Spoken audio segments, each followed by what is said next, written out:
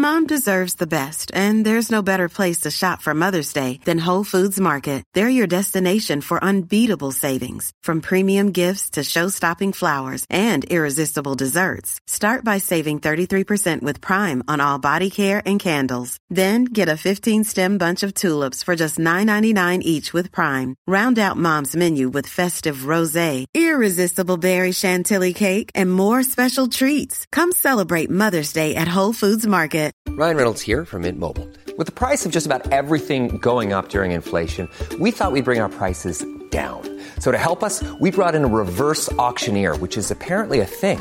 Mint Mobile Unlimited Premium Wireless. How to get 30, 30, bit to get 30, bit to get 20, 20, 20, bit to get 20, 20, bit to get 15, 15, 15, 15, just $15 a month? Sold! Give it a try at mintmobile.com/switch. $45 up front for 3 months plus taxes and fees. Promo rate for new customers for limited time. Unlimited more than 40 gigabytes per month. Slows full terms at mintmobile.com.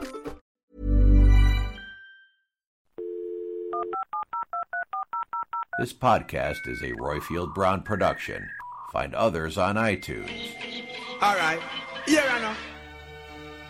Hi, I'm Sarah Smith. If you're the type of person that goes to Liberty as other people would go on safari, and the fact that John Lewis doesn't have a funeral service makes you fret, Sarah Smith cleaning cloths are for you. Sarah Smith, available from Sainsbury's, for the posher washer. Proud sponsors of Dumpty Dum.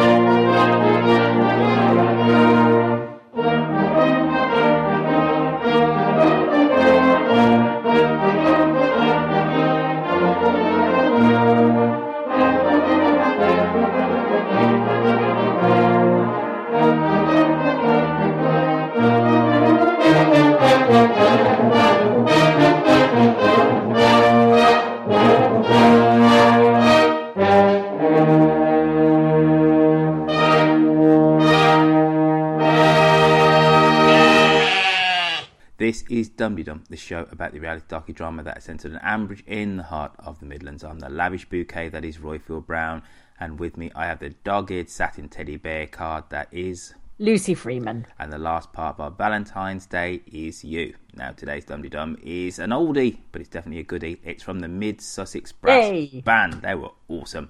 But Lucy, Yep. Can you remind our listeners how they win the accolade of Dum-Dee Dummer of the Week? Yes, if you would like to sing us a Dumpty Dum, give us a plot prediction or move your psychotic mother in, then ring us on 02030313105 or leave us a message on SpeakPipe. Thanks to lovely Shambridges for her amazing voices, to Cosmo for his podcast roundups, and to Sarah Smith for sponsoring us. Thank you also to Derek for loaning the back bedroom.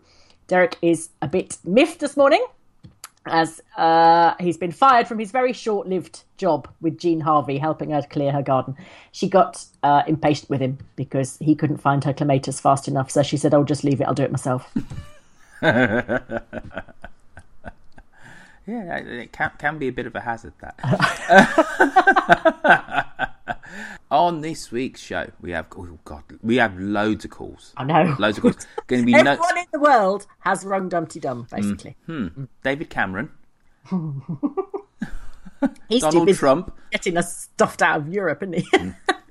Right, so on this week's episode, we have caller-inners galore. Cedar Master, who thinks that Jolene and Kenton are unprofessional. Glyn, full of love, who's in the dark. Maeve, oh, I love me some Maeve, who can see romance through the Rex. Blythe Spirit, who thinks that Helen needs to see a professional. Claire from Scotland via Canada, who has a medical query. Andrew Horn, who likes a bit of a contrast. Steve Perkins, oh, he sounds new. He's not. Is he not? Is he a second time called? Oh, yes, right. Stephen Perkins, who'd moved tables to get away from the Fairbrother. Claire from Clapham, who's surprised at Jenny Darling. Yokel Bear, who had a tear in his eye on Valentine's. New York Nigel, who thinks that Lillian's going to use Justin. Jacqueline Berto, who's got a crest for the new editor. Witherspoon, who was fooled. Cat Brown. He goes on and on and on. Cat Brown, who wants to know where Rory spent half term. Jojo Sexy Heels, who wants to know why Rob's trying to bankrupt the shop. Goddess Diva, you realise I haven't said and.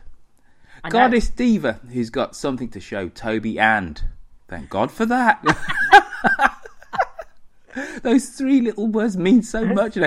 And Leslie, who thinks Lillian should go for it. But first, before those mountain of calls. It's an EU butter mountain of calls, isn't it? Let's hear about Lucy V. Freeman and her week in Ambridge.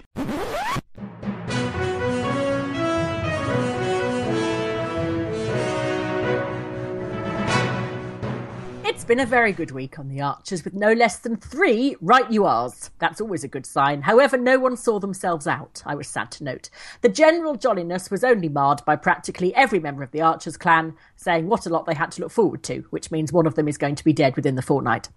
Wayne seemed to be flirting with Jolene through the medium of Parsley.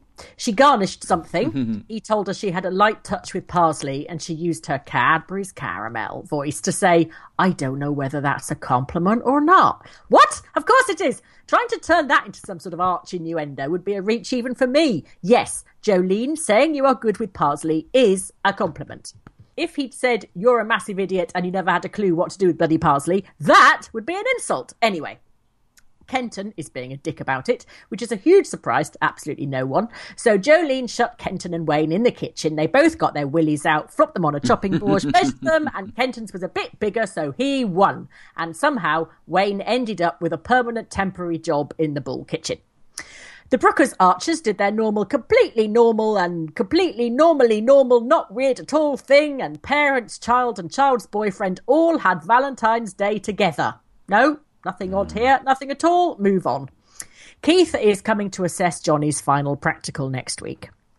Judging by the way Johnny has been ploughing a furrow through the women of Borsetshire, Malaga and everywhere else, I'm not quite sure exactly what kind of practical Keith is actually going to be assessing. Even Bert seems to have fallen in love with the artist formerly known as Rich. "You remind me of myself," he said, 7 minutes after Tom said Johnny reminded him of John. Poor Johnny. It must be great to have an entire village not having the foggiest who you are and just keep talking about how much you remind them of someone else. No wonder he's having an identity crisis and keeps changing his name. Next week he'll announce he wishes to be known as Frida Fry. Titchy Knob has left a chicken in the chill cabinet. I don't know. Dogs in the cattle feed. Agricultural workers jamming up the culvert. You're losing your grip, darling. Have a sit down. You'll be over-ordering coconuts next. And talking of nuts, The Fair Brethren were invited to Pip's birthday drinks, as were Chris and Alice. Yay! Invite the mute blacksmith and his wedding-planning astrophysicist wife. They always make the party go with a swing. Why not invite Carol Toboggan too, and they can all chat away together. Bossy Git Bert started interfering with Joe and reminding him as Joe swaggered around Grange Farm shouting, "Get off my land!" That A, it wasn't his land. B, it wasn't his farm. C, they weren't his cows. And D, he probably shouldn't have put the cows that weren't his on the land that wasn't his in the first place. But still, bugger off, Bert. And a load of cows left Brookfield and we all wept.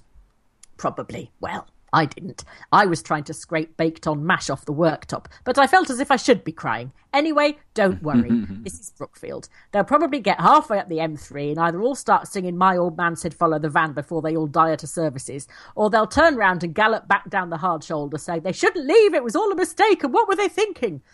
Linda is doing some sort of flipping nonsense pageanty thing. Could we not have a break? We've had the auditions for Calendar Girls. Then we had the Calendar Girls crisis. Then we had actual Calendar Girls. Then the Calendar Girls sodding reunion. Please God, could we have a week without someone being forced kicking and screaming to play a part that they turn out to be brilliant at? And the decline of Lillian spirals gloomily on, with her showing Justin around the Dower House. Justin is basically marrying Lillian, apparently without her knowledge. His wife appears to have cleared off and he has co-opted Lillian as new wifey. She is repainting her own house with his money, she is dressing herself with his money, and it's all completely baffling and is frankly making her look daft and him look creepy. And I've got nothing against Justin being made to look creepy, but for heaven's sake, could Lillian please make a sensible choice about a man, just for once? Or better still, could she not discover her inner Birkenstock, throw caution to the winds, and have a mad lesbian affair with Anthea? She's capable, forceful, and she sounds like the sort of woman who could get Lillian up Lakey Hill with her eyes closed. The end! Do you think she could find a Clementis? She could. Again, with her eyes closed. You reminded me of something. What? Right, now, there has been some chatter. Has there? On the Twitters, and there's been a little bit of chatter on the Book of Face about our calendar. Oh, yeah. Yeah, right. And I've made an executive decision, folks. Right. I am benching our calendar until Christmas of this year. Because, quite frankly, we've got Paul Truman, who has just gone and raised £55,000 for Refuge. And quite honestly, even though we were going to be doing this from last year, our fundraising efforts are going to, chances are they're going to pale in comparison. Yeah. And it's also going to look like we're trying Even if we sold the calendars for £60,000 each. Exactly. And also, everybody, it's going to look like we're trying to somewhat steal his thunder. But, we absolutely aren't. So in the last 2 weeks, I've done lots of thinking, and I just thought to myself, this is just kind of silly. So what we should do, though, is try and do something. And maybe the something, and I put this out to you, good listener, is that we should get somebody from Refuge basically on the show to talk about their good work. So at least it can have the oxygen of publicity through our show. And we can still talk about Paul and his fundraising that way. So that's the reason why I've gone incredibly quiet on the calendar. I did speak to Witherspoon, and I did have a little bit of a chat about this, and Goddess Diva has been saying, Roy, if you know what's happening. And I think when I kind of explained to the pair of them, they said, well, that actually makes a whole load of sense. So it's not like I've forgotten, but if you are looking at this from the outside, you just think, well, why are they trying to do this? And and there's going to be donation fatigue as well, So that's that, folks. So we're going to push it back to next year. So don't worry. You will get to see Auntie Jean in her spade, but it'll be in December of 2016. Right, now, I don't even think we should talk about any thoughts and feelings about what's happened in the last week, Juicy Loose, because we've got a gazillion of calls. So no more chat, let's go straight into Caller and Ruse.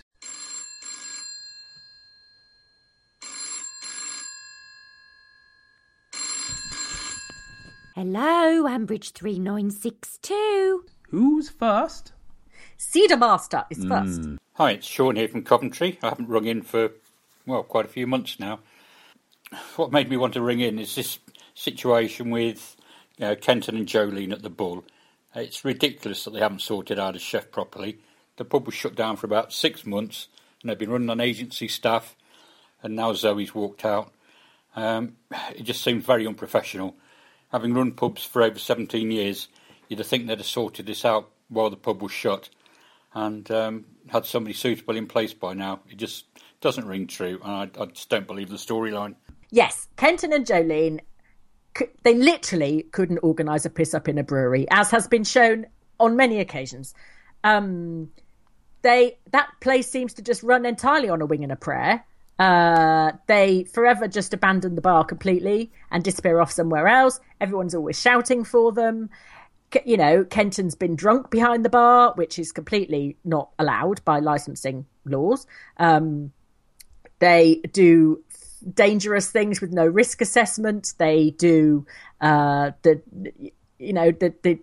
there's no mention of how they get their supplies in, about how anything is delivered ever, or I don't know. But do we want that level of detail? No, we don't. But it's what you're moaning about it for.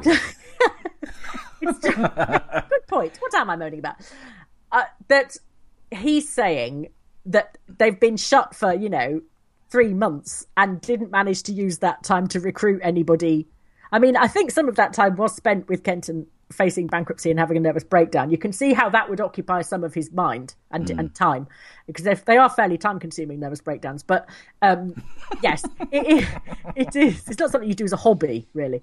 But yeah, the fact that they haven't done it, and it's now, was it the morning of the huge pancake thingy that they were doing, pancake evening, they were interviewing people to actually come in and cook the things that night. Well, and it's just in hindsight, yes, there are there've been logistical snafus in terms of them getting the pub up and ready. But they used to keep nicking off for a shag, didn't they? Just abandon when they were all hot and heavy. What I was trying to say is, I'm just happy to hear them. That's all. Yeah. Right? I'm just glad to have them back, and that can be written as shoddily as you like. I just quite like the pair of them. Well, I suppose now this apparent, like Ed Grundy recovering from crack addiction in a fortnight is, Kenton's now completely fine. And Lucy, when did that happen? That was about 2005. I know, but you really need to move on. I can't forgive it. Well, I tell you what, talking about things I can't forgive, there's an incident this week which, you know what, I'm just out of a certain storyline. I'm out. I just don't care anymore. What incident? Well, we'll go. Okay, I can imagine, so I'm sure it's going to crop up.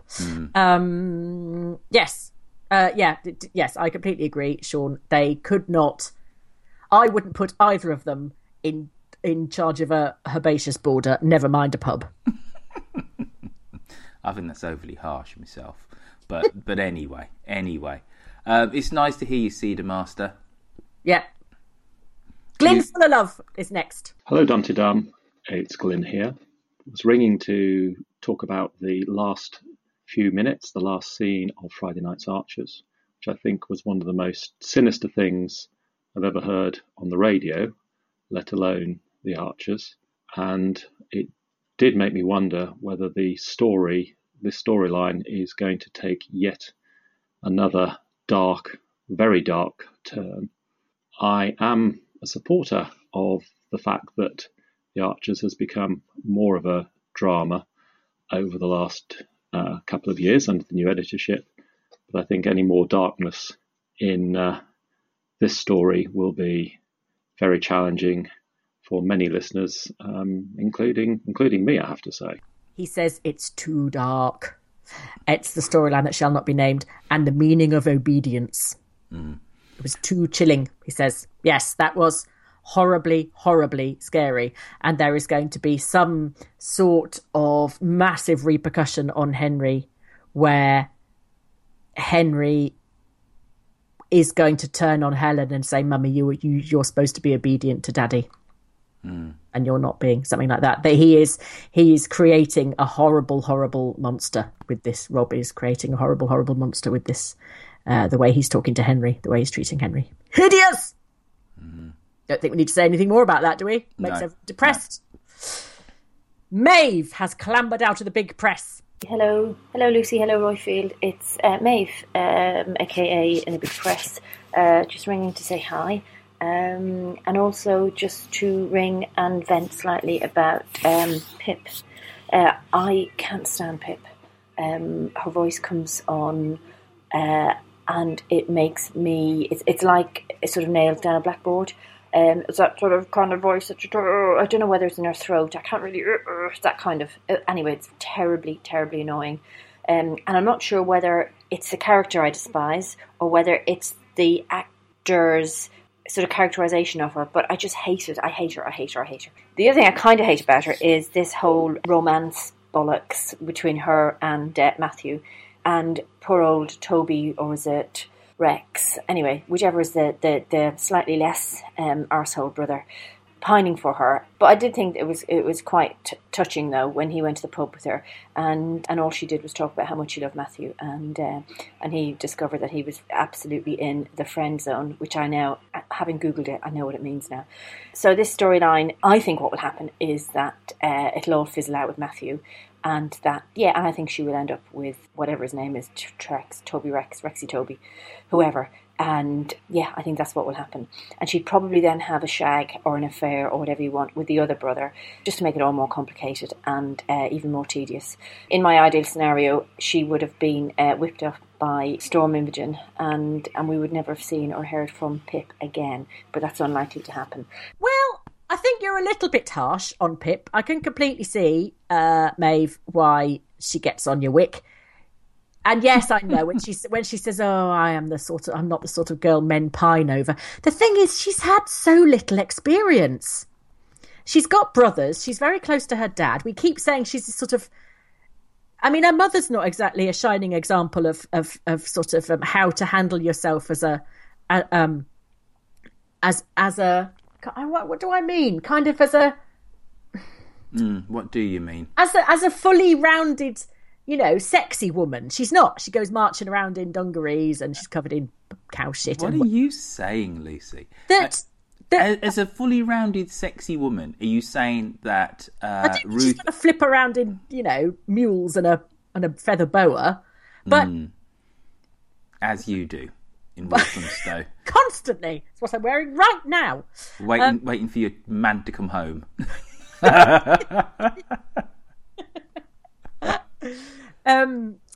But she kind of hasn't had any example. She's not close to Lillian or any of the kind of the more sophisticated women. So she genuinely doesn't have a clue. This is her third boyfriend. She had Jude. Yeah. She had the one before she a voice changed. Spencer. There you go. And then she's got Matthew. Yeah. She's only 23. She's had and she's the kind of girl though that says, it's really good for I like him. I could wrestle him to the ground, kind of thing. She's like an arm wrestling type of girlfriend rather than a girlfriend. I'm glad that you are saying this and not me, because I would have a whole load of appropriate slung at me if I was saying what you're saying. What are you saying, Lucy? What I'm saying is that she genuinely doesn't understand the romantic side of men at all. But I think that's because she's still relatively young. But she's trying to recreate her parents' relationship, so she's moving far too fast with Matthew. She spent 3 weeks with him. Is it altogether? What's wrong with that? Pretty much. Here we go. Da, da, da, da, da, da. You're going to start crying now. Look, don't knock Brief Encounter. Don't knock romance. More ill-formed thoughts from me. Okay. Oh, they can join mine then, which are incredibly ill-formed this morning. I thought that episode was actually really quite touching. Which one? The Valentine's Day episode. Really? That's what we're talking about, aren't we? Yeah. And yes, I get it that for a whole load of people it will just be water off a duck's back. It'll be just a case of, it was somewhat kind of schmaltzy. And did I think that maybe Pip was a bit OTT? Probably. But we go through life and we are little islands, And every now and then we do bump into somebody and we connect with them on a spiritual, physical, emotional level. And we kind of realise the power of that sometimes through looking at the stories of others. And also by having a crass Hallmark celebration of a day as well. Am I a big one for Valentine's Day? No. Have I ever celebrated it? Yes. But I don't think that I'm all up for sentiment, and also on a personal level, I actually quite like that film because it does have resonance for me. And I completely chimed with David in this, in that what he took out of it was he was the husband, but she came back to him. And that didn't happen to me.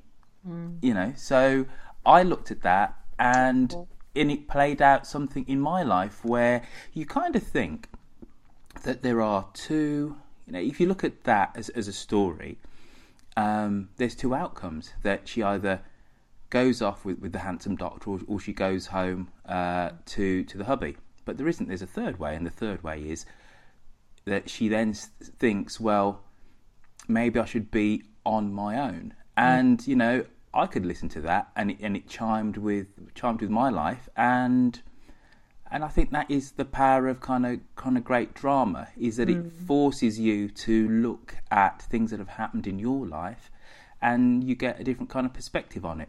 So, but again, Pip is 23, possibly 24. She's pretty young, and as you said earlier on in the show, she hasn't got a whole load of experience. But if you can't be young and giddy and stupid when you're in your early 20s, when can you be? I know, it's just when she was saying to Ruth, when she said, "Oh, I feel like I can face anything now I've got Matthew," and Ruth said, "Well, that's what love is and everything." I thought, you've known him for 3 weeks. You can't face it. You figure out what you can face by yourself before you start deciding that you can't face anything without that person. Lucy, what? If you can't say something a bit bloody stupid at the age of 23, 24, when can you? Cut us some slack, right? All right, whatever we want to say about Pip, she works bloody hard, right? She might annoy people, she might sound like a languid divorcee or whatever the heck it is, but she works very hard and she's committed to that farm. And I don't quite understand all of the hate that gets thrown at her. I don't hate her at all. No, I'm not saying you, but it's, 3/4 of Twitter, right? And I just think, she's not Rob Titchener. She's not Ursula Titchener. Cut the girl some slack. If she wants to be giddy with Matthew, let her be giddy and just say good luck to you, love. It makes her so vulnerable. When you hear... it's like... Well, you're going to make me sound like that bloke at our first dates, to be in love is to have a little bit of vulnerability. It's like, oh, come on, right? You give of yourself emotionally, and we're all a little bit potentially vulnerable. And that's what makes us feel alive. Move on. Come on. Okay. All Next right. call. It was Maeve, not me. Have a go at Maeve. Anyway, I don't want to have a go at Maeve. I love Maeve. She says that she wants Pip to end up with the slightly less arsehole brother, as she describes it. I think that's probably what's going to happen anyway. I like the way that the main thing that we can think of to say about Rex is that he's slightly less of an arsehole. He's much less of an arsehole. There's no comparison between the two. On the arsehole stakes, he is far down the list. Blythe Spirit. He needs a backbone, is what that boy needs. He does. Well, he needs to get shot of Toby. He's so much... Toby's everything that's wrong with Rex is Toby.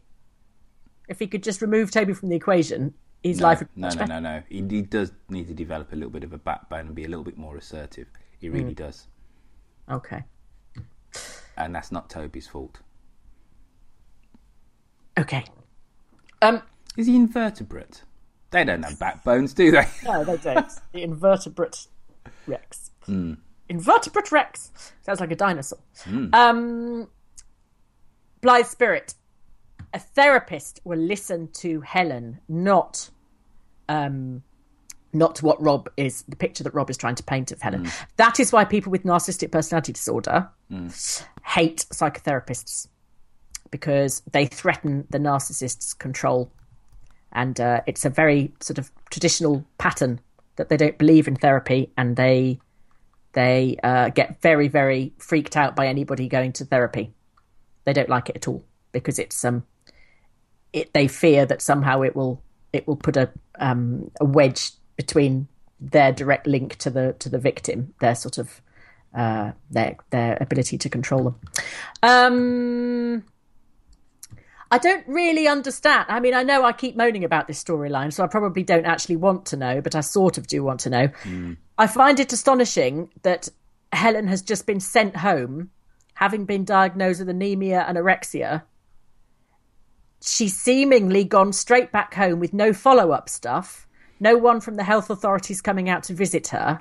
The midwife hasn't been. There was supposed to be some psychiatric assessment. Rob did say that the week before last. He did. He did. But nothing's happened from that. Well, I don't know how quickly these things actually happen. And the amount of detail that the script writers have actually gone into and kind of research, I'm presuming that it's not necessarily, because as far as they're concerned, maybe psychosomatically she wasn't in imminent danger. It wasn't as if she was deranged and bouncing off the walls, I'm presuming. So maybe a 10-day wait from being let out of hospital is actually quite reasonable. I don't know. All I do know... Go on, Luce. I don't think you transfer the care of the patient to somebody who you have not yet assessed as to whether or not they're an appropriate caregiver. Well, we're guessing. Well, I know I'm guessing, so I just don't know, and I haven't done any research and kind of into the subject. But what I do know is I'm out of this storyline now, because that twist on Friday was too, excuse the French, fucking much. It was too much. What, Ursula? Oh, come on. Yeah. Yes. Right, I went with it that Ursula was actually all right. I know when she first came, she was a bit kind of prickly and whatever, and I thought, okay, actually, this is more proof that Rob is just twisted, and there's nothing really, really wrong with his mother. But that last call was so pantomime, was so dun-dun-dun. Yeah. And we have been commenting for days, weeks, actually for literally a year, if not over a year, as to how well this has been written. I'm sorry. With that ill-written... No, I'm not going to say it was ill-written. It's ill-plotted. Because somebody somewhere has said, and here's the twist that we need, that actually Rob's in cahoots with his mother, who he hated, he has no relationship with just some months ago. So some poor scriptwriter had to write that. Yeah. It's the plotting, it's bonkers, it's just too much. The whole thing is Byzantine. There's too many layers of twists and just evilness, and that's it, I'm through. I don't care no more. I don't care. It's absolute rubbish. And I just said to myself, I was dumbfounded. I was utterly dumbfounded. It's like, are we supposed to really believe that these characters exist? Yeah. That he can be in cahoots with it? Because what's wrong with Kirsty? What sensible person, after the exchange that Kirsty had with Helen, would say she's the wrong type of person? Possibly because she said about her protesting past. Well, you know what? I'm out, Luce. I'm out. It's just too much. It's just too much. It made sense. It makes sense that that a character like Rob exists, and they've done an amazing job highlighting emotional abuse. Because, as a bloke, I'd like to think that in no relationship that I've had in the past have I emotionally abused anybody, let alone physically. But you can look and you can see couples and relationships and you go, crumbs, maybe, just because he's not hitting her doesn't mean that he isn't abusing her. And that's brilliant. It's highlighted this terrible thing which goes on in some relationships. And I still applaud the scriptwriters for that. But they've just now made it into soap. That Rob is in cahoots with his mother, and they're both a pair of evil bastards. And I'm just out. Yeah, I'm out. Kat Brown, in her call, which we'll actually play at the end, said she described that as a pantomime snippet. It was. It was. And I just feel sorry for... I don't know how these stories kind of come about. I'm presuming that it's the editor on high. I don't know. And he says, basically, here is the plot, and they all sit round a table, him and the script writers, and they, they actually weave how this story is going to play out. But at some point, somebody's made a big mistake saying that then Ursula is going to be complicit in all of this, because there's just too many plates spinning. There's too many plot holes which haven't been plugged up, culverts which haven't been unblocked in terms of the storyline.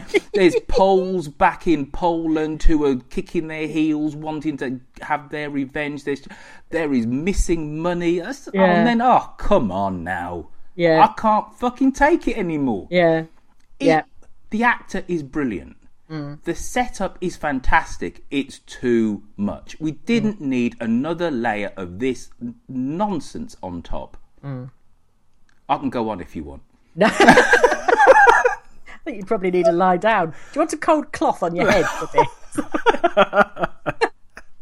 Well, I was applauding then. I completely agree. I did go, what? Oh, for fuck's sake. That was my response. Luce, I was dumbfounded. Yeah. I said, and also it's a different Ursula and everything. Well, I said to an American friend, who was I chatting to? I was chatting to somebody about the Archers, and I said, when that scene happened, I dropped my bacon sandwich. And he says, "Oh, were you eating a bacon sandwich?" I went, "No, it's an expression." They went, "What?" And they said, "It's a very good one." I went, "Yeah." But I just, yeah. Anyway, Lucy, seriously, yes. Put that cold flannel on my forehead, please, right. Because no. Okay. Just maybe we'll book you in for a course with Witherspoon. Yes, before while Royfield does that, I just need to give a quick message to Jan from Cannes. I got your messages, Jan, and it's absolutely fine. Thank you very, very much. That's it. Now, Claire from Scotland via Canada. Hello, Dumpty Dum. Claire from Scotland via Canada here, apologising ahead for raising the issue of the Rob and Helen storyline. But something's been niggling me ever since Helen returned from hospital, and that's Rob's approach to Helen's eating. I preface this with saying that I'm not an expert. I only have a very limited amount of experience helping friends cope with eating disorders, and of course that's not the same thing, because it was anemia that Helen went into the hospital to be treated for. But as I understood it, you couldn't go from, and indeed shouldn't go from, eating very little to suddenly eating a lot all at once. It sounds as if that's what Rob is trying to get Helen to do. As I say, I'm not an expert. I hope I'm wrong. I'm hoping somebody will call in and tell me I am wrong, so that's next week's project. But in the meantime, it's making for hugely uncomfortable listening. I am very glad you rang in, Claire, because we haven't heard you for ages, and I thought, I hope she's all right, because she went a bit quiet. Wasn't the anemia caused by the anorexia? So I thought she'd be taken into hospital because the anemia, but they'd realised it was because she wasn't eating at all, never mind not eating enough iron. And I can't understand how apparently Rob is able to force feed her, because she doesn't seem to be particularly protesting. She's not purging afterwards, or not that we're aware of, and we've been aware of bloody every other fart going on in that storyline, so I don't understand why we wouldn't be aware of that. So yes, it all seems very odd. And anorexia is not something, as I think it was Goddess Diva said last week, that you can just switch off and get better. You always have it, like you always have alcoholism, but it's something that you sometimes it's under better control than other times. So to be suddenly fine, to be eating without complaining, to say everything's all right now, just seems absolutely extraordinary.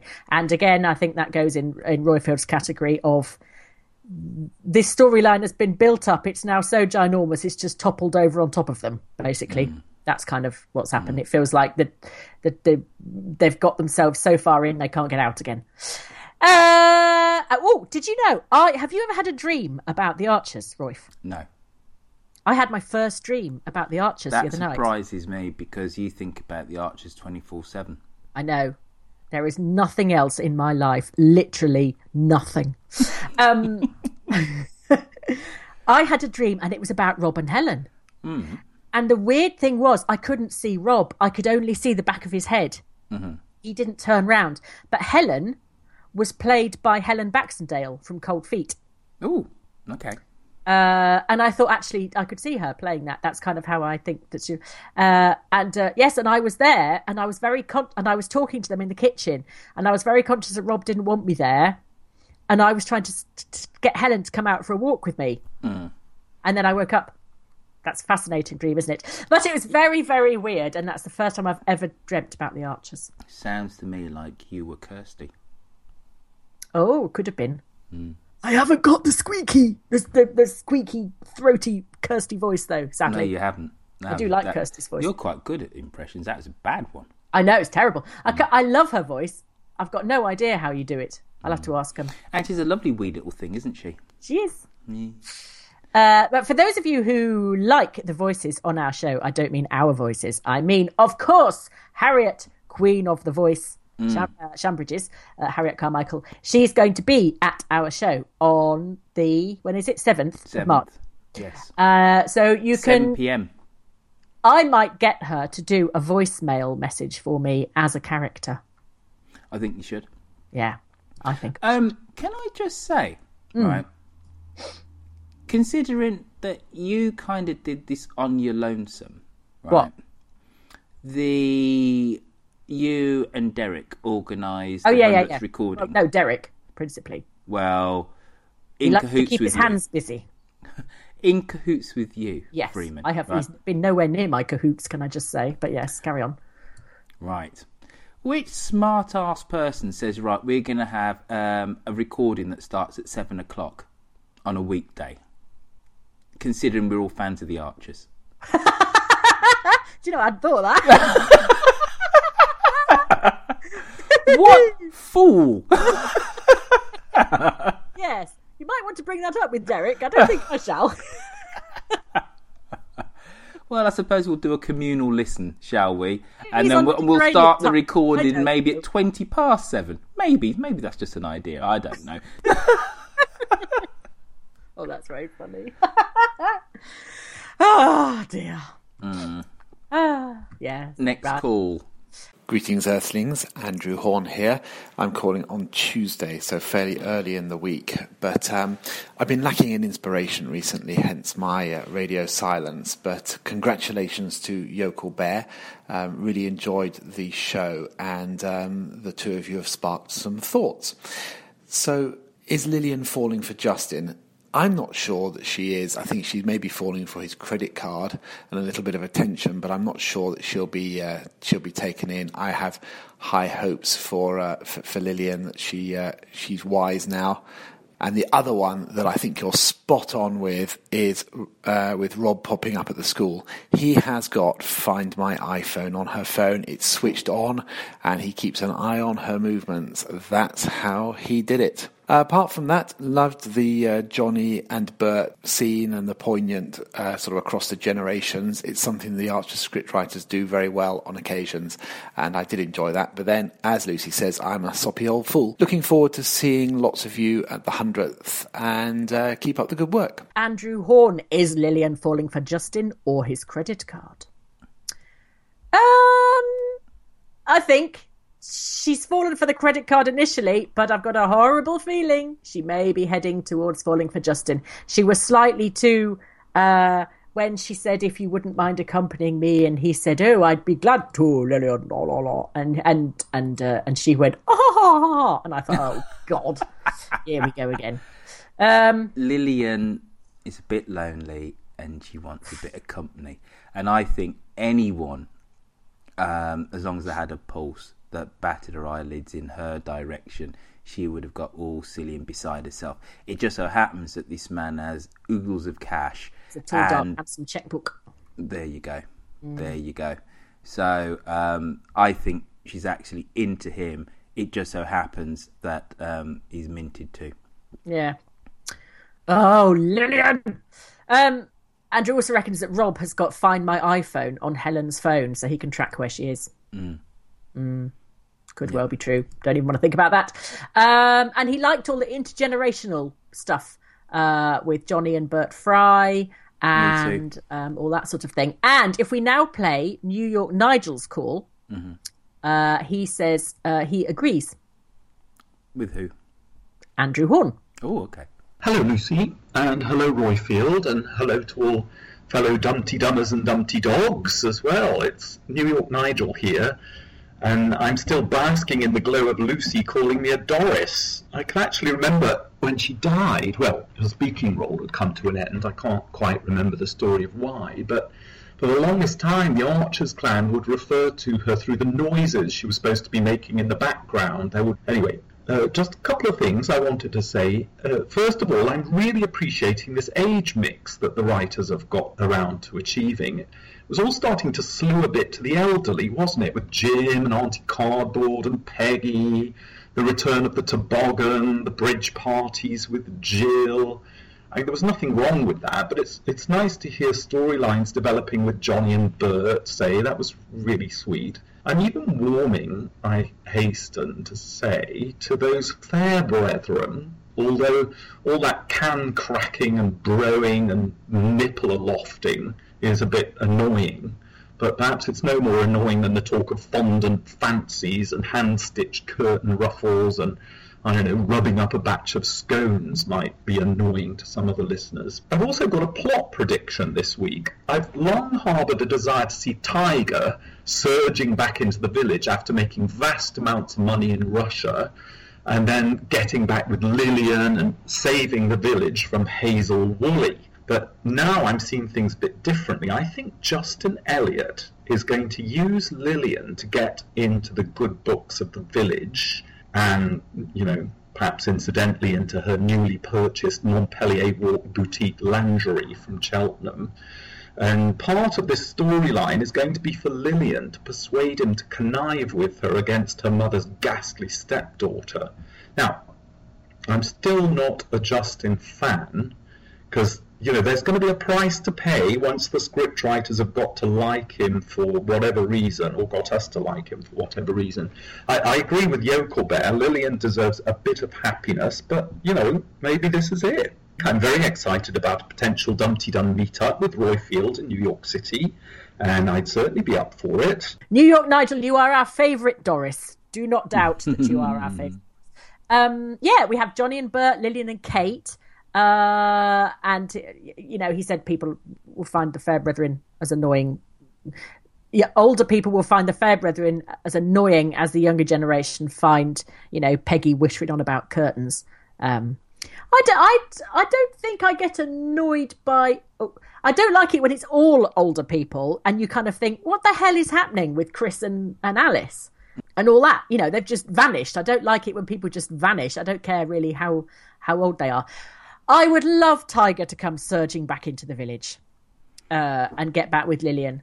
I don't think that's going to happen. Although, recent developments... Well, there you go. Recent developments. Yeah. Well, we can't say about that, can we? Is Justin going to use Lillian to get back at Hazel? That would be good. The trouble is with Hazel, she's got a lot of money. And it's kind of like... She's got a lot of money and Peggy's got a lot of money, and it's just who can throw the most money at something to make it work. But she has got more money than Piggy, but he has got more money than everybody in the whole wide world. So he wins. Good. So he can come back and I wouldn't say that Justin Elliott has got more money than the Duke of Westminster. No. Was he the one that lived at number 1 London? Something like that. That was his address, wasn't it? Something like that. And yes, thank you for your good wishes, Nigel. We are going to need all the courage we can get, love. I'll tell you, for this bloody live thing. Oh, God. Anyway. Who is next? Stephen Perkins. Hello, Dumpty Dum. It's Stephen Perkins here. I am a second-time caller in era, and I'm afraid I feel the need to vent about the Fairbrothers. I worked out this morning, I think I've been listening to The Archers for about 8 years, and in the last episode I listened to, which would have been Wednesday's episode, they drove me to do something that I have never done before, which was I skipped ahead during their scene. Now, I mean, I've listened to some pretty awful things in my time on this show. I didn't skip any of Daryl's scenes, no matter how much I hated those. I haven't skipped Rob, no matter how much he sets my nerves on end. But I have to skip Rex and Toby because they're just so awful. If it's a scene of one of them or both of them speaking to a character who has some sort of point or purpose, I can just about tolerate them. But when it's just the two of them wittering on to each other about Pip or pastured sodding eggs, I just can't do it. If I heard these two talking to each other in the pub in that awful bro-banty bollocks fashion, I would move tables to get away from them, and I cannot stand having to listen to it on The Archers. So, as much as I hate to be a complete misery about this, I really hope the new editor either finds a purpose for them very, very quickly and gives them something to do other than be an incredible annoyance, or just sends them somewhere very far away from Ambridge, sharpish. He would move tables in a pub to get away from the Fair Brethren. And he now skips ahead. I disagree with that, because though Toby might well be a bit of a bore, right? In terms of being in a pub and you're having a drink, it's going to be somewhat entertaining. Do I want to be with him at a dinner party? No. Do I want him to be my best mucker? No. But actually, propped up against the bar for 20 minutes, half an hour, I think he'd be actually quite entertaining. No, I'm with Stephen. I think I just want to punch him. Really? Yeah. I'm trying to think who I would move away from. Probably there's many more kind of recourses you'd have to, exiting, out of that situation than actually punching the man clear in the face, Lucy. It's just the tactic I happen to. It's my preferred tactic. All right. I was just thinking, would I move away? I would move closer to Brian because he's very entertaining. He is. I'd probably move away from Shula. Yeah, Shula and Caroline moaning. Well, you wouldn't find Shula in the pub anyway, would you? No, she doesn't. Unless it's Sunday for a bit of Sunday lunch. Well, she's looking for Alistair, who's completely disappeared. I was reminded, I've just come back from a week's holiday in Yorkshire, and I was reminded of Susan Carter because I was in a farm shop, and it was one of those places. Did your partner make you some chili? We won't be discussing that. Thank you very much. We were in this farm shop and it was all very, artisan cheese and everything was kind of olive green and had bows of dried grass on it and, all that sort of stuff. Punnets of things and baskets of things. You couldn't buy a box of anything. It had to be a punnet or a basket. And this very breezy sort of middle-aged Yorkshire lady came in to the farm shop, towing her husband behind her, who had a face like a slapped arse. And she bumped into a friend and she said, "Oh, hello, fancy seeing you." She said, "I knew you love it here, don't you? And I love it here." And I thought I had to bring Norman because he's never been, you see. And I thought it'd be I said to him, "You are in for a treat, Norman," I said. So they're chatting. And as the two husbands moved past each other, Norman muttered to the other one, "My heart bloody sank as soon as I saw the sign," he said. And it just really reminded me of Susan and Neil. Susan, "Come along, Neil, we're going to that new Waitrose, just to try it out. So-and-so goes there, and make sure you get the bag," and all that sort of thing. But it was so funny. Yes, anyway, so I was thinking, would I move away from Susan? And no, I wouldn't. I would stay and listen, because I find her very funny. Claire from Clapham is next. Oh, all right. Hello, Dumpty Dum. It's Claire from Clapham here, second-time caller innerer. And I didn't send any details with me last time I called in, so I'll start by saying that I've been listening to The Archers since 2002, and the first big storyline I remember was Brian and Siobhan's affair and the birth of Rory, and in particular Debbie working out that Rory was Brian's child and having a massive showdown with him, which was really memorable. And that's sort of relevant to the thing I wanted to talk about today, which was I was really surprised by Jennifer's lackadaisical attitude to Lillian effectively becoming the kind of mistress or concubine of Justin Elliott, and her kind of complete lack of concern for his wife, Miranda, is it, or Melinda, in that situation. You'd think that Jennifer, having had a husband who'd been having serial affairs throughout their married life, would have a little bit more consideration for the wife in that situation. But she seemed to write it off very quickly, and, you know, she's all for Lillian, you know, being the social secretary and so on, which I thought was quite strange. But then maybe Jennifer has sort of come to an arrangement with herself that it's okay for husbands to be philandering, just as long as they don't leave the wife, perhaps. I'd be interested in what other people think about that issue. So, yeah, we'll see how that goes. Well done, Yokel Bear, and everyone keep up the good work. Yes, I am also finding Jennifer's attitude to Lillian very, very odd. But I don't know whether Jennifer has been dumped on so often by Brian that there may be either a bit of schadenfreude in terms of, you know, Miranda. She kind of feels like, well, it happens to everybody, and, you know, you just have to hang in there, and she kind of almost wants it to happen to other people so that she doesn't feel as if she's failed, possibly. And also, maybe Jennifer thinks, you know, at least Lillian's getting something out of the arrangement. I mean, Jennifer has put up with such a lot, and she's kind of made her relationship with Brian quite transactional now. So he messes up. That's not true. We saw it's not purely. No, it's not. Remember, 4 weeks ago there's that Friday episode, and we all just said how beautiful that was when Jenny was just, you know, I'm an old fart, I'm a washed up old prune, my life's disappeared, and Brian says, no, you're not, you're an amazing woman, I love you, get down there, put your face on, and you're amazing. It's not just transactional. You can't say that. Bloke who'd be giving you a supportive cuddle and eyeing someone up over your shoulder. That's yeah, but you've also said he's at that age where, you know, you've got prostate problems. That old Brian's kind of gone now. Yeah. You know, come on. They're not transactional. There was an element of that up till, you know, up until Siobhan and Annabel Shrivner, because when there was all the BL stuff, he was still kind of sniffing around her, and she had to bat him away. Yeah. But no, come on. Bat him away. That's she did. You just imagine. Oh, stop it! Don't be. What did you say, Brian? For God's sake. Like a wasp trying to get into your wine. Ugh. And Yokel Bear. Oh, can I just say, well done, Yokel Bear. Have you seen the amount of love that man had on the Twitters? I know. Every time we have Andrew on or Yokel Bear on, everyone they get overwhelmed. Well, I don't know what it really says about me being on the show.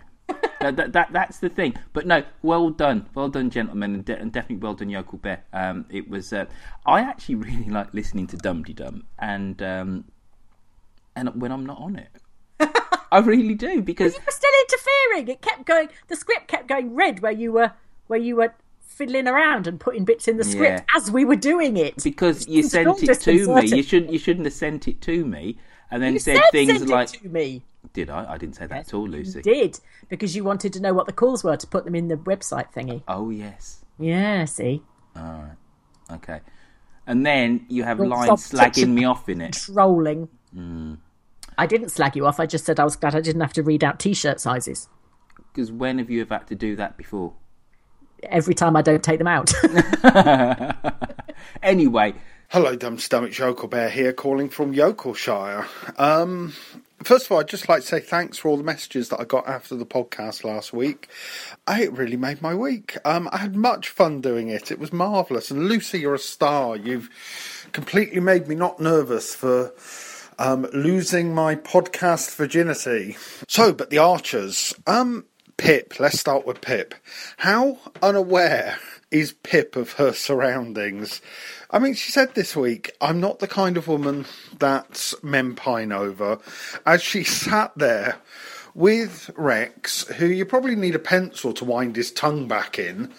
Has she not noticed that he's just kind of there and gagging for her? I've been quite amused by the Toby thing, this whole Toby trying to intervene. The second thing I'd like to talk about this week is In Praise of the Grundys. But what are they thinking? I mean, Oliver's turned around and said, well, why don't you move into the house for a bit just to tide you over? And they're setting up an entire working farm. Yeah, let's have some pigs. Yeah, let's get some cows in next. Next thing you know, they're digging up the front lawn, putting some maize in. It's all going to go terribly, terribly wrong, isn't it? But that's kind of the Grundys, isn't it, really? They just don't think it through, do they? Even Bert's saying, "Oh, steady on now." And I found it actually quite nice to have Johnny back, but Johnny was perfect for kind of Valentine's Day. You know, like he's like that teenager from the Fast Show, isn't it? Everything's brilliant. And I thought Brief Encounter at the pub was just brilliant. David crying. Actually, you know, I've had my criticisms of David and Ruth, but when they had that little chat about how David was glad that she came back and everything, did have a little tear in the corner of my eye. Just a little one. Tiny little one. Anyway, what did Yoko Bear say? He said about... He was talking about Pip. And the Grundys have gone a bit nuts, haven't they, really? I can't believe Clary isn't stopping them doing this. I mean, she went berserk when the piglets, when they started talking about the pigs, but that was partly because she thought Eddie had nicked them rather than, borrowed them or whatever it is he's done. But putting cows on a field and subletting it and making money out of the arrangement, that is not a small thing.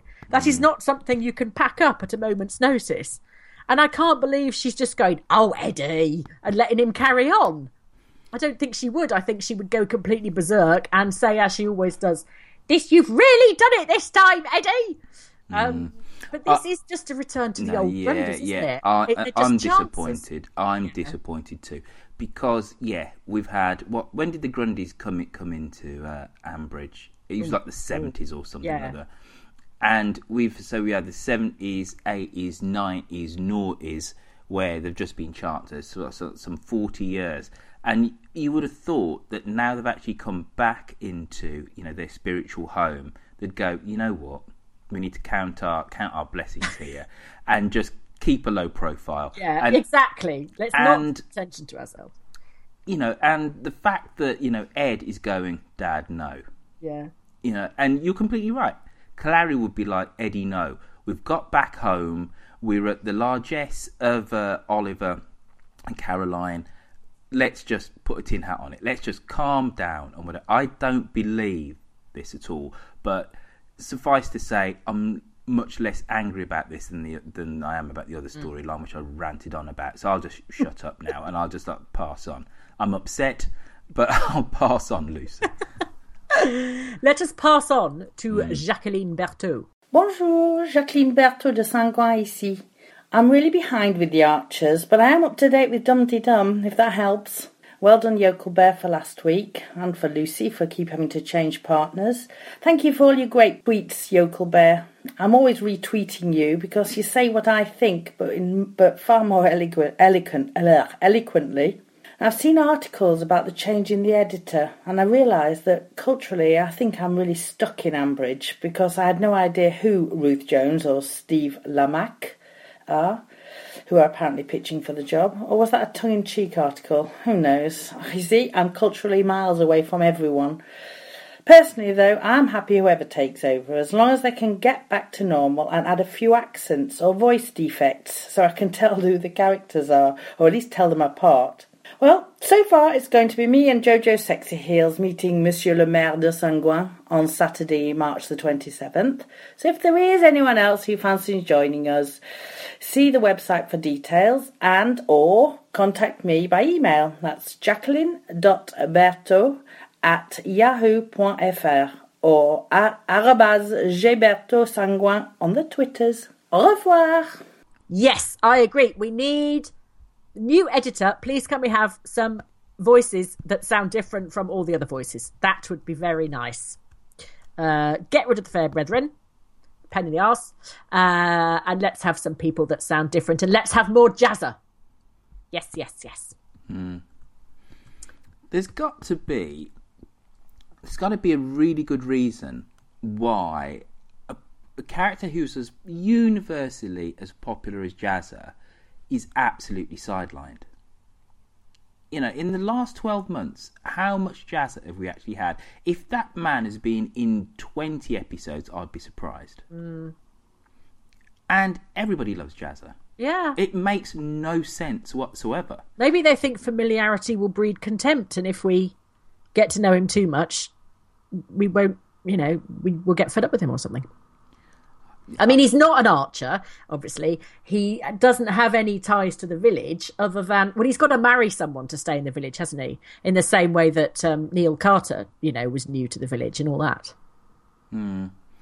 I don't understand, because they've put together... him and Jim are the unlikely couple. Yeah. Which completely works. Yeah. It's intergenerational, it's the class divide, it's an intellectual... It's everything, but it just works.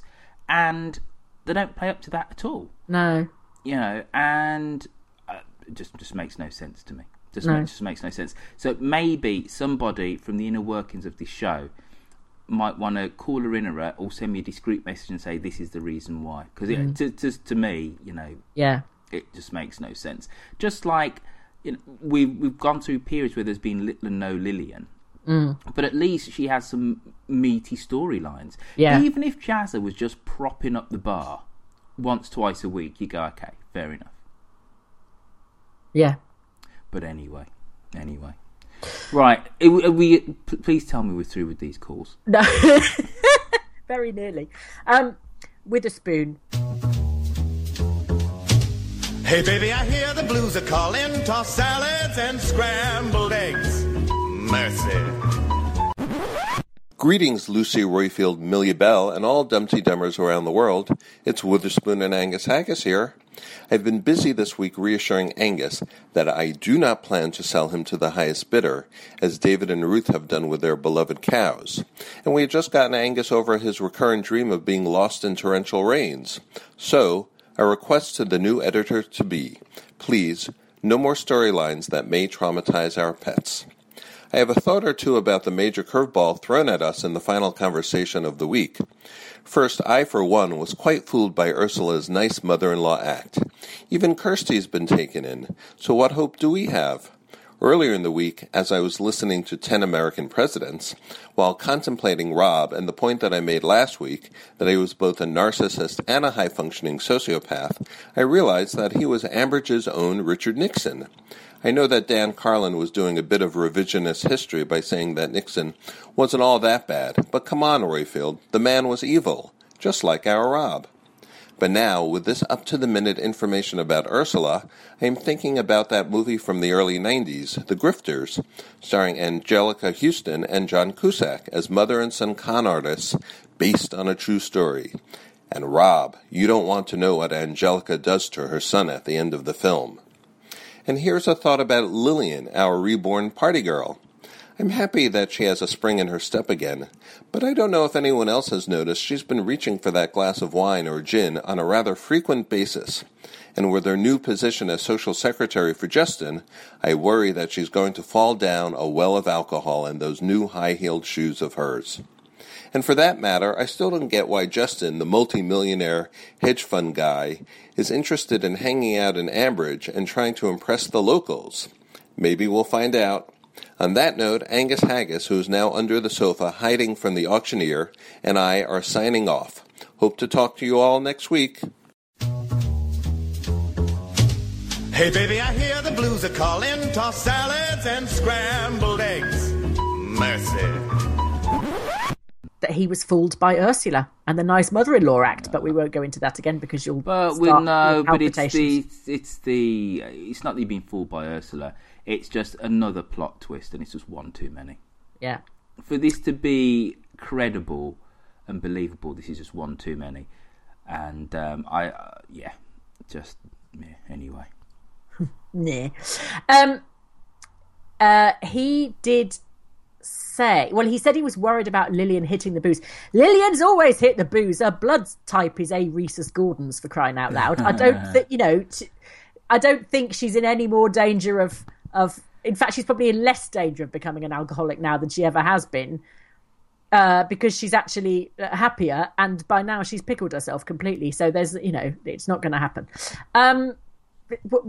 Sort of Ursula, I suppose their thinking is somebody like Rob does not get produced out of nowhere. You have to have had some kind of screwed up parenting to be that type of person, which I presume is what they're trying to do with Ursula. I don't know. As a bit of backstory, maybe.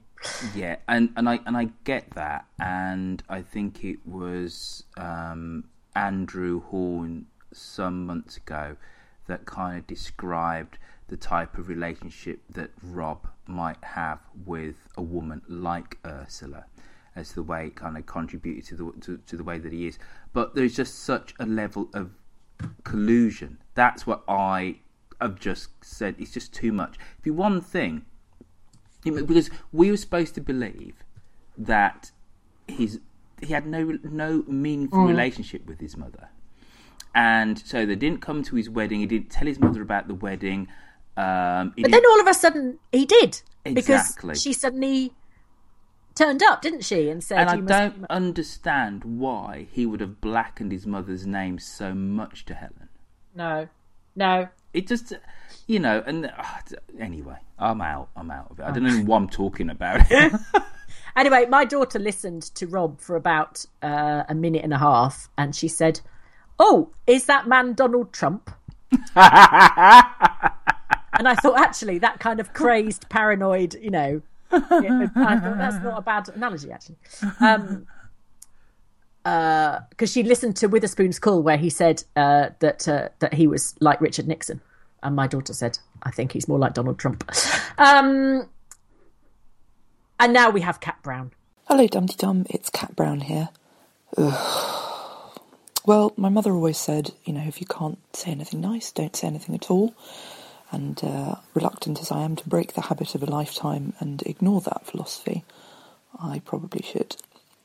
So instead of mentioning anything about things I'm sure lots of other people will already have waxed lyrical about, I would just like to say how much I've enjoyed Brian and Jenny this week. It feels like they are actually people, and I've really enjoyed listening to what they're up to and their banter and everything. Although, for somebody who should have been on half-term, wasn't Rory surprisingly silent / absent? Indeed, it is almost as if they've permanently packed himself off to boarding school. Who knows? Anyway, looking forward to something believable happening in the next week. They managed so well this week, and then it was just that last little pantomime snippet on Friday. Bollocks. I nearly got through that call by saying purely nice things. Oh well, cheerio, bye. Where is Rory? Where indeed? He's sleeping in the cupboard under the stairs like Harry Potter at the Dursleys. Half term. I think some private school kids don't come home for the half term if they're doing something. But again, he just never ever just doesn't get mentioned. He will get mentioned when he's 17 and shaggable. Then he will be mentioned, because then he will be a storyline on legs. So that's what he's allowed to be. He's not allowed to be anything up until then. You could well be right. First time caller innerer, Leslie G. Hello, it's Leslie G here. I'm a first time caller innerer. I'm retired and I live in South Yokelshire, which is sort of Wiltshire, Dorsetty area. Thinking back, I suppose the Archers has been around all my life. I remember Walter Gabriel going to Army Beauty and all that stuff when I was really young. But I suppose the first things I remember are perhaps Polly Perks dying and Mike Tucker going slightly bonkers. He was quite a horrible character in those days. I don't know what era that puts me in. Anyway, Lillian, I think it's totally immoral, but I think she should go for it. She's a wonderful courtesan sort of type person, and she's under no illusions what social secretary means. So I think she should just go and have some fun, and good luck to her. Ursula, who is she? Where has this woman come from? She's totally different to what she was before. Perhaps she's sort of one of these split personality people that every time we hear her, she's going to be different. Anyway, Titty Knob, I'm just getting such a actual physical reaction every time he's on the radio. And actually, same as Lucy, I did jump when he caught Helen going AWOL. I was really scared. It's like the pantomime, really.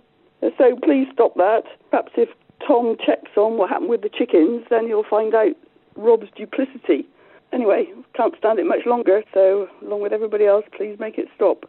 Lillian as courtesan. That is an excellent thought, Leslie.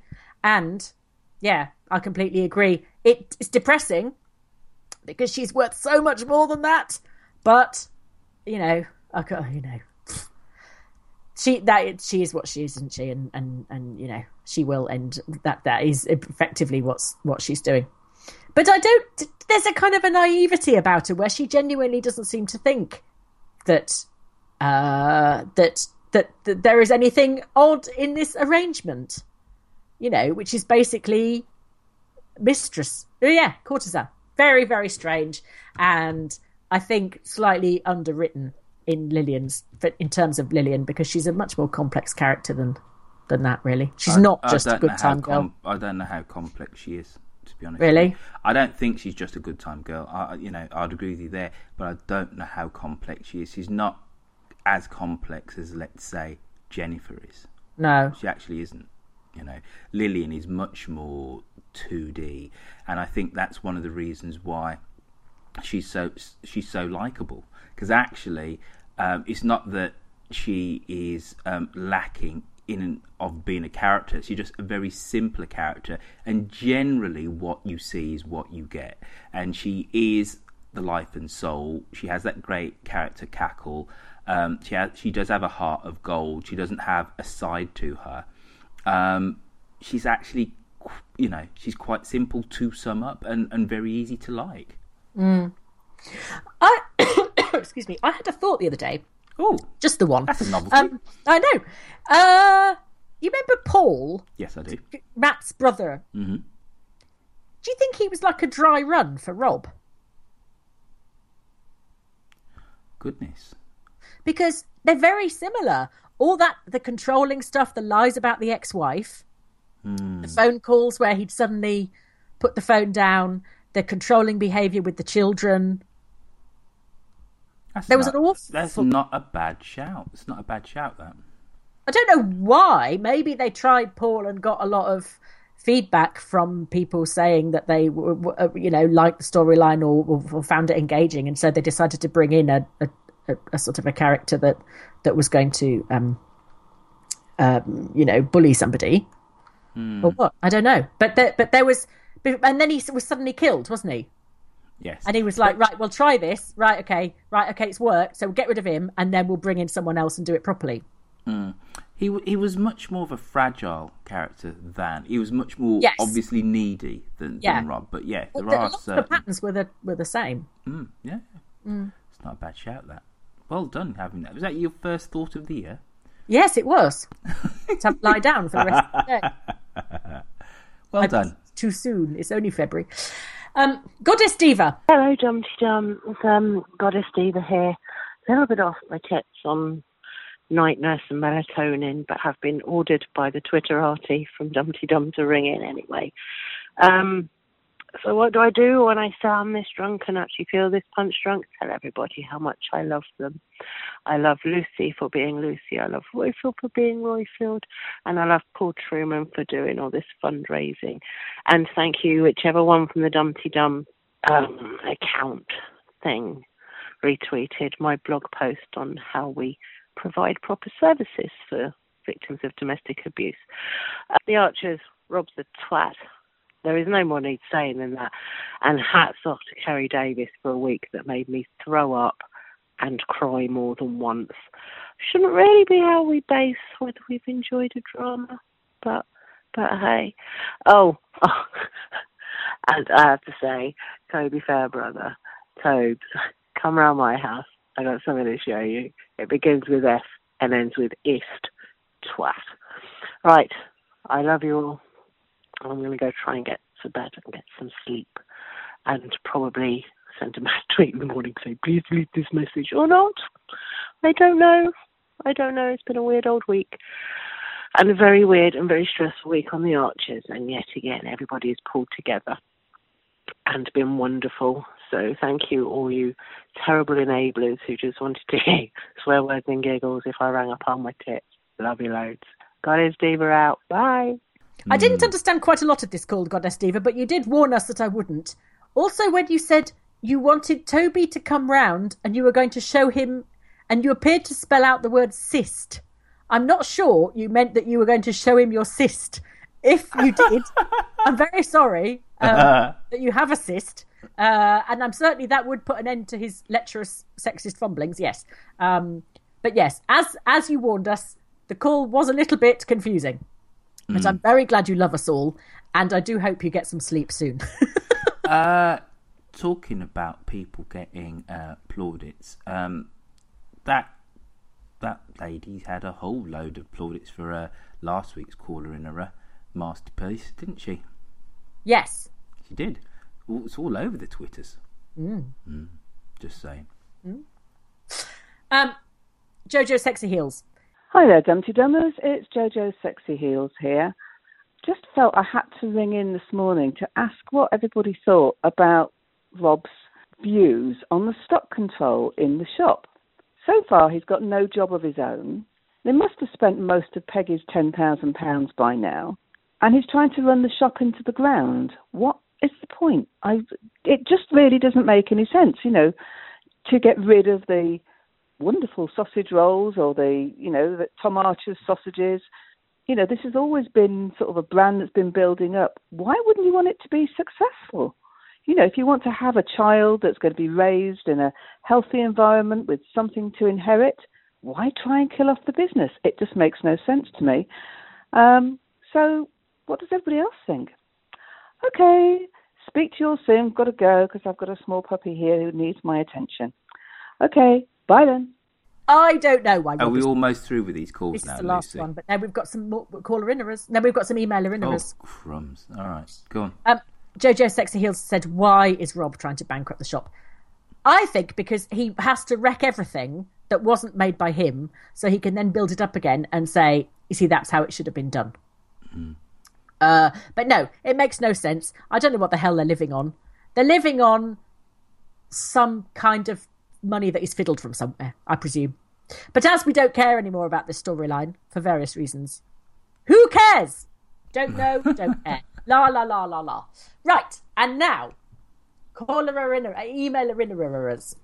This is from... Who's it from? Izzy. Hello, Izzy. She's been listening for almost 3 decades since she was in nappies. But she's only been listening properly since Tony made, as she puts it, bad friends with a bull, which makes her new Tom in our categorization, she says. I think we need to... I'm going to have to put the rules of who you are very clearly on the website. Because everyone's declaring themselves things, aren't they? Yeah. Just once more, just kind of state them so people can actually, know exactly. We cannot bear frivolity on Dumpty Dum. No. Do it properly or not at all. Yeah, she's talked about Rob putting himself in a position where he's making shop decisions, not just on Helen's behalf, but on his own behalf. And Tom has never really been in a position of authority over Rob because really he sees Rob as acting for Helen. The sooner he realises that Rob is acting on his own accord, the sooner he can start standing up to him.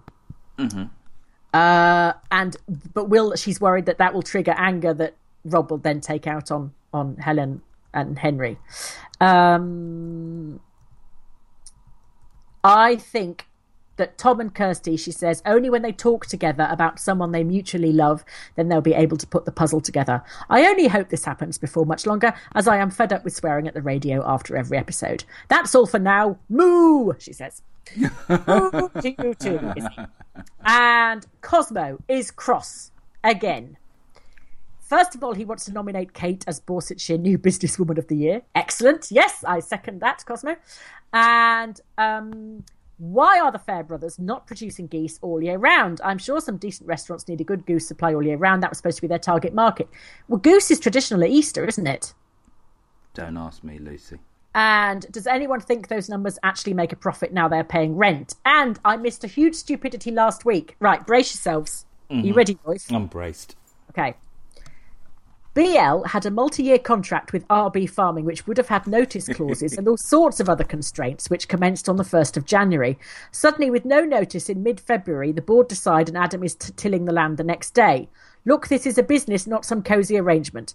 RB would need notice, which could be 12 months, and would also, as Adam did at the end of 2014, submit a costed bid proposal for the contract. At the very least, RB Farming would have demanded a chance to put their case and to be allowed to work their notice, as Asam did when his contract was ended.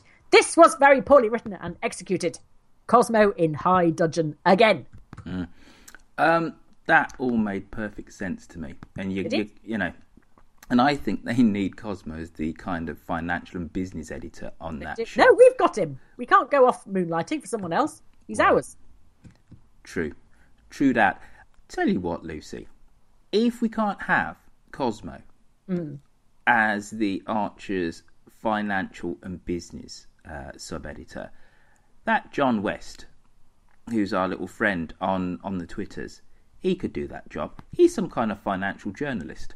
And I basically did say to him, right, because he's got a dry sense of humour, that man, and he's not only an Archers fan, but is a financial whiz, he should come on the show. Yeah. And it can talk, and it can explain all this BL board malarkey to us and where they've gone wrong and, you know, everybody's projections and their business plans and whatever. You know, I might fall asleep, but... I was going to say, he's not going to do a PowerPoint, is he? No, but he'll get his Excel spreadsheet out, you know.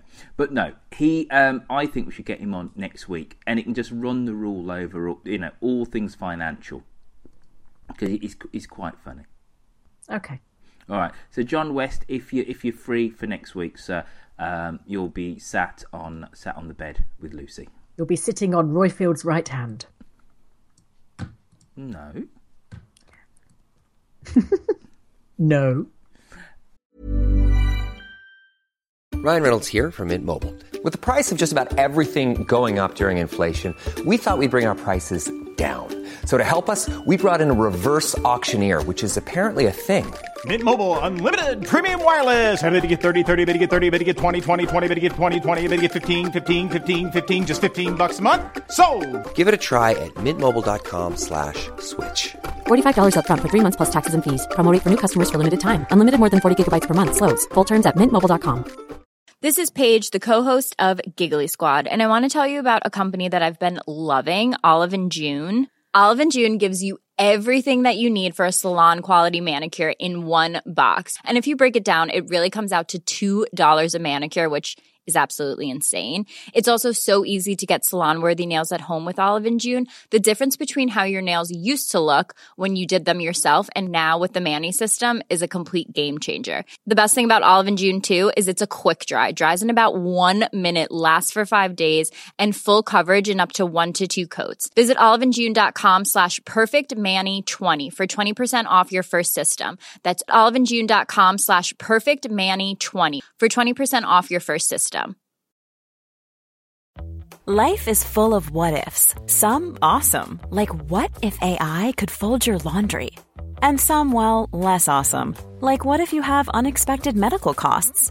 United Healthcare can help get you covered with Health Protector Guard fixed indemnity insurance plans. They supplement your primary plan to help you manage out-of-pocket costs. No deductibles, no enrollment periods, and especially no more what-ifs. Visit uh1.com to find the Health Protector Guard plan for you. Have we got any more email-ers? We haven't. Ooh, thank goodness for that. Right, so moving swiftly on, folks, why don't we take 5, come back the other side with a touch of Millie Bell.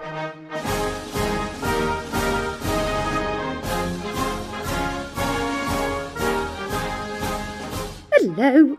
As you know, I love France and I help with the twinning of Mirabelle and Ambridge, so it's with great pleasure that I can tell you about another Entente Cordiale. On Friday, March the 25th until Monday the 28th, you can visit St. Guyenne in Brittany, courtesy of Dumpty Dummer Jacqueline Berthaud. The itinerary includes a trip to Dinan, the local farmers' market, a visit to the mayor, a bake-off and other shenanigans. The cost is £110 and this includes your accommodation, dinner and breakfast. Go to dumptydum.com to book and to view the trip. For further info, contact Jacqueline via email jacqueline.berthaud@yahoo.fr. It's the story of a cultural superpower that danced and sprinted its way to success. It brought the world reggae, Colin Powell, Rastas, hip-hop, Bob Marley, and much more. Its story is told to you in full colour for your podcasting ears. It's the story of how Jamaica conquered the world. Search for it on iTunes, How Jamaica Conquered the World. It's probably the best, least known podcast in podcastdom. Search for it today. An das deutsche Volk. Seit der Reichsgründung ist es durch 1914, June, Sarajevo. The heir to the throne of Austria-Hungary, Archduke Franz Ferdinand, assassinated, killed by a Serbian nationalist. About 6 weeks later, World War breaks out. Germany, Austria-Hungary, Russia, France, Britain, everyone is drawn into it starting in August, and then will America be drawn in? Listen to the first show exclusively on Mixcloud today and subscribe to us on iTunes beginning January the 18th. From Washington to Obama, 10 American Presidents. The new podcast from Roifield Brown. Do you have a National Trust sticker on your car? Do you think you could be best friends with Kath Gibson? Do you spend hours wandering around the airport looking for an organic quinoa cafe because you refuse to go to Burger King? Then Sarah Smith Cloths are for you. Available from Sainsbury's for the posher washer. Proud sponsors of Dumpty Dum. I've just had a look at the Dumpty Dum shop. They've got no tracksuits, but they do t-shirts, which are very flattering. Nice if you want to show off your figure a little bit. Nick couldn't carry one off, of course, but I can.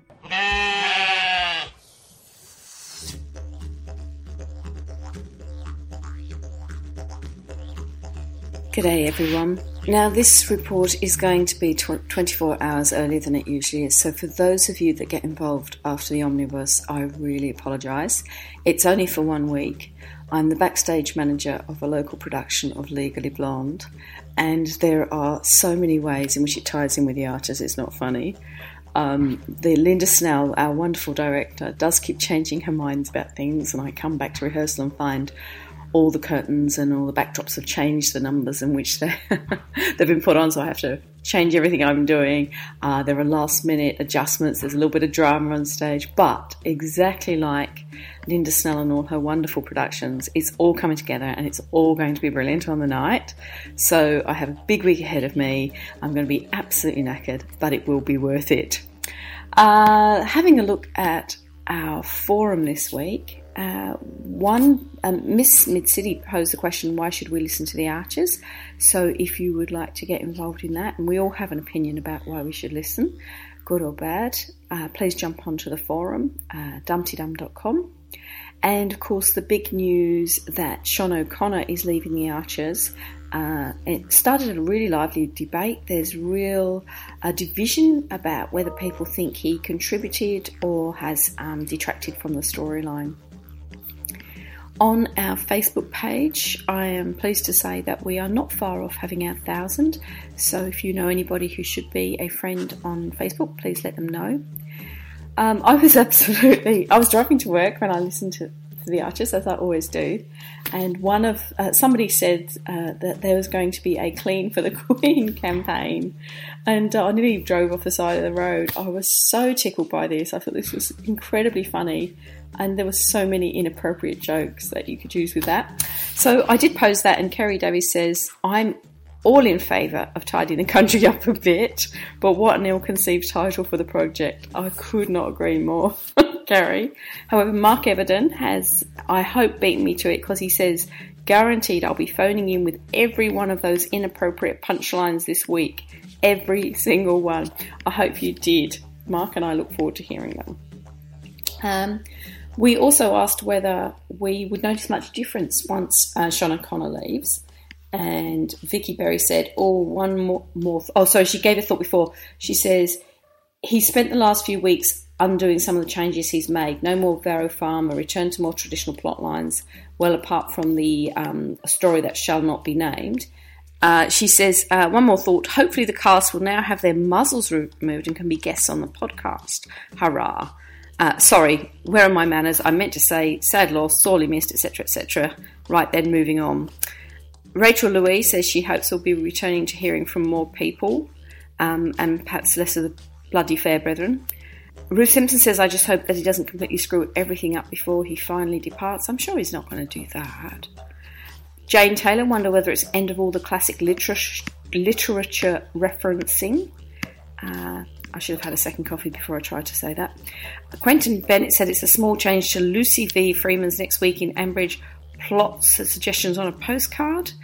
And Vicky Cole said, I wonder who could take over. Hope they read all the Archers pages.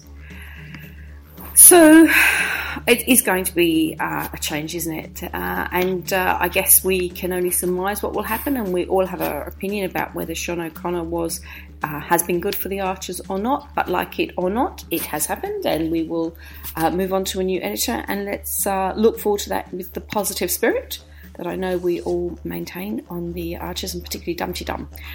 I have to go. I've got to go and get ready for a 10-hour rehearsal. I kid you not. And then I work all week, and every night we have a 4-hour rehearsal afterwards. So wish me luck, everyone. I'm probably going to be completely knackered, and if you thought I was inarticulate this week, you wait till next Sunday. I will not be able to say my own name. But everyone have a good week. Jump onto the Dumpty Dum forum or onto Facebook so that we can keep talking and you can keep me sane. Hooroo! Thank you, Millie. Lucy, hashtag the Archers tweets of the last 7 days. Thank you very much, please. At If We Had Any Ham said, there are a lot of stupid storylines in the Archers, but, quote, charming millionaire not being invited to parties is the unlikeliest. This is very true, yes. And I don't think that, Sir Sidney and Mercedes Goodman, or whatever they're called, they don't care whether he's got his name plastered all over the village bloody hall or not. They just want to know if he's got a shed load of cash. Yes, anyway, Paul Truman said, our hero Paul Truman, hurrah, who's nearly up to 60 grand now, I think. Paul Truman said, first they came for Scruff and I said nothing. Then they came for the Herefords and I said... Leonard Odyssean said, where is Tony? Is he still in Panto? Just when he's needed, I bet he's playing Captain Hook in Worthing. No, we need him back. Penny Shoecards did Henry saying, you're not my daddy. Mr. Turkey Baster is my daddy. You're a swallowing psychopath. And Jeremy Peake, and as you have forbidden me to comment on Mr. Royfield Brown, you have forbidden me for commenting on the joyful news around the Archers this week. I will just say this, as I'm not allowed to say anything, I'll let Jeremy Peake say it for me. And with the announcement of Mr. O'Connor's departure, the build-up to the farewell story of an ISIS attack on Ambridge can begin.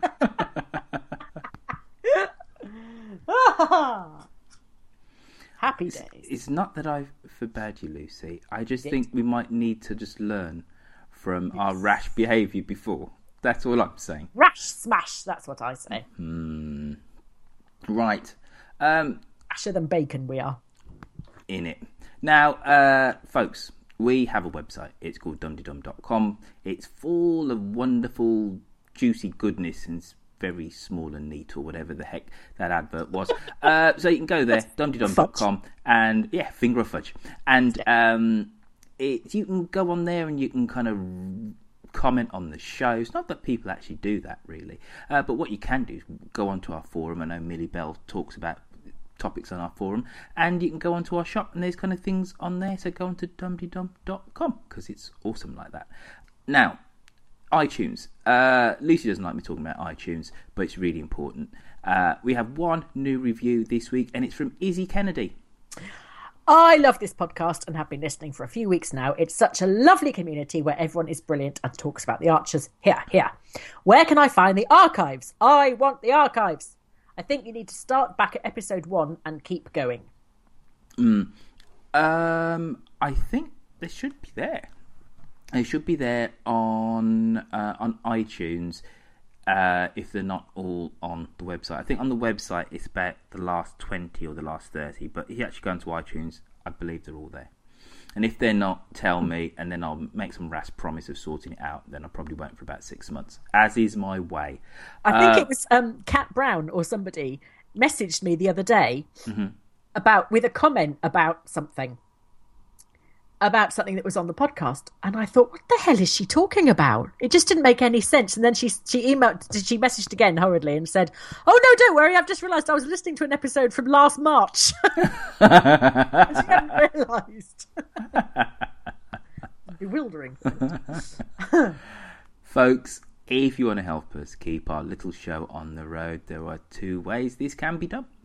Go to patreon.com/dumptydum and find us to support the show for $2. Or if you want to simply donate, you can go to dumptydum.com and hit the donate button on the site.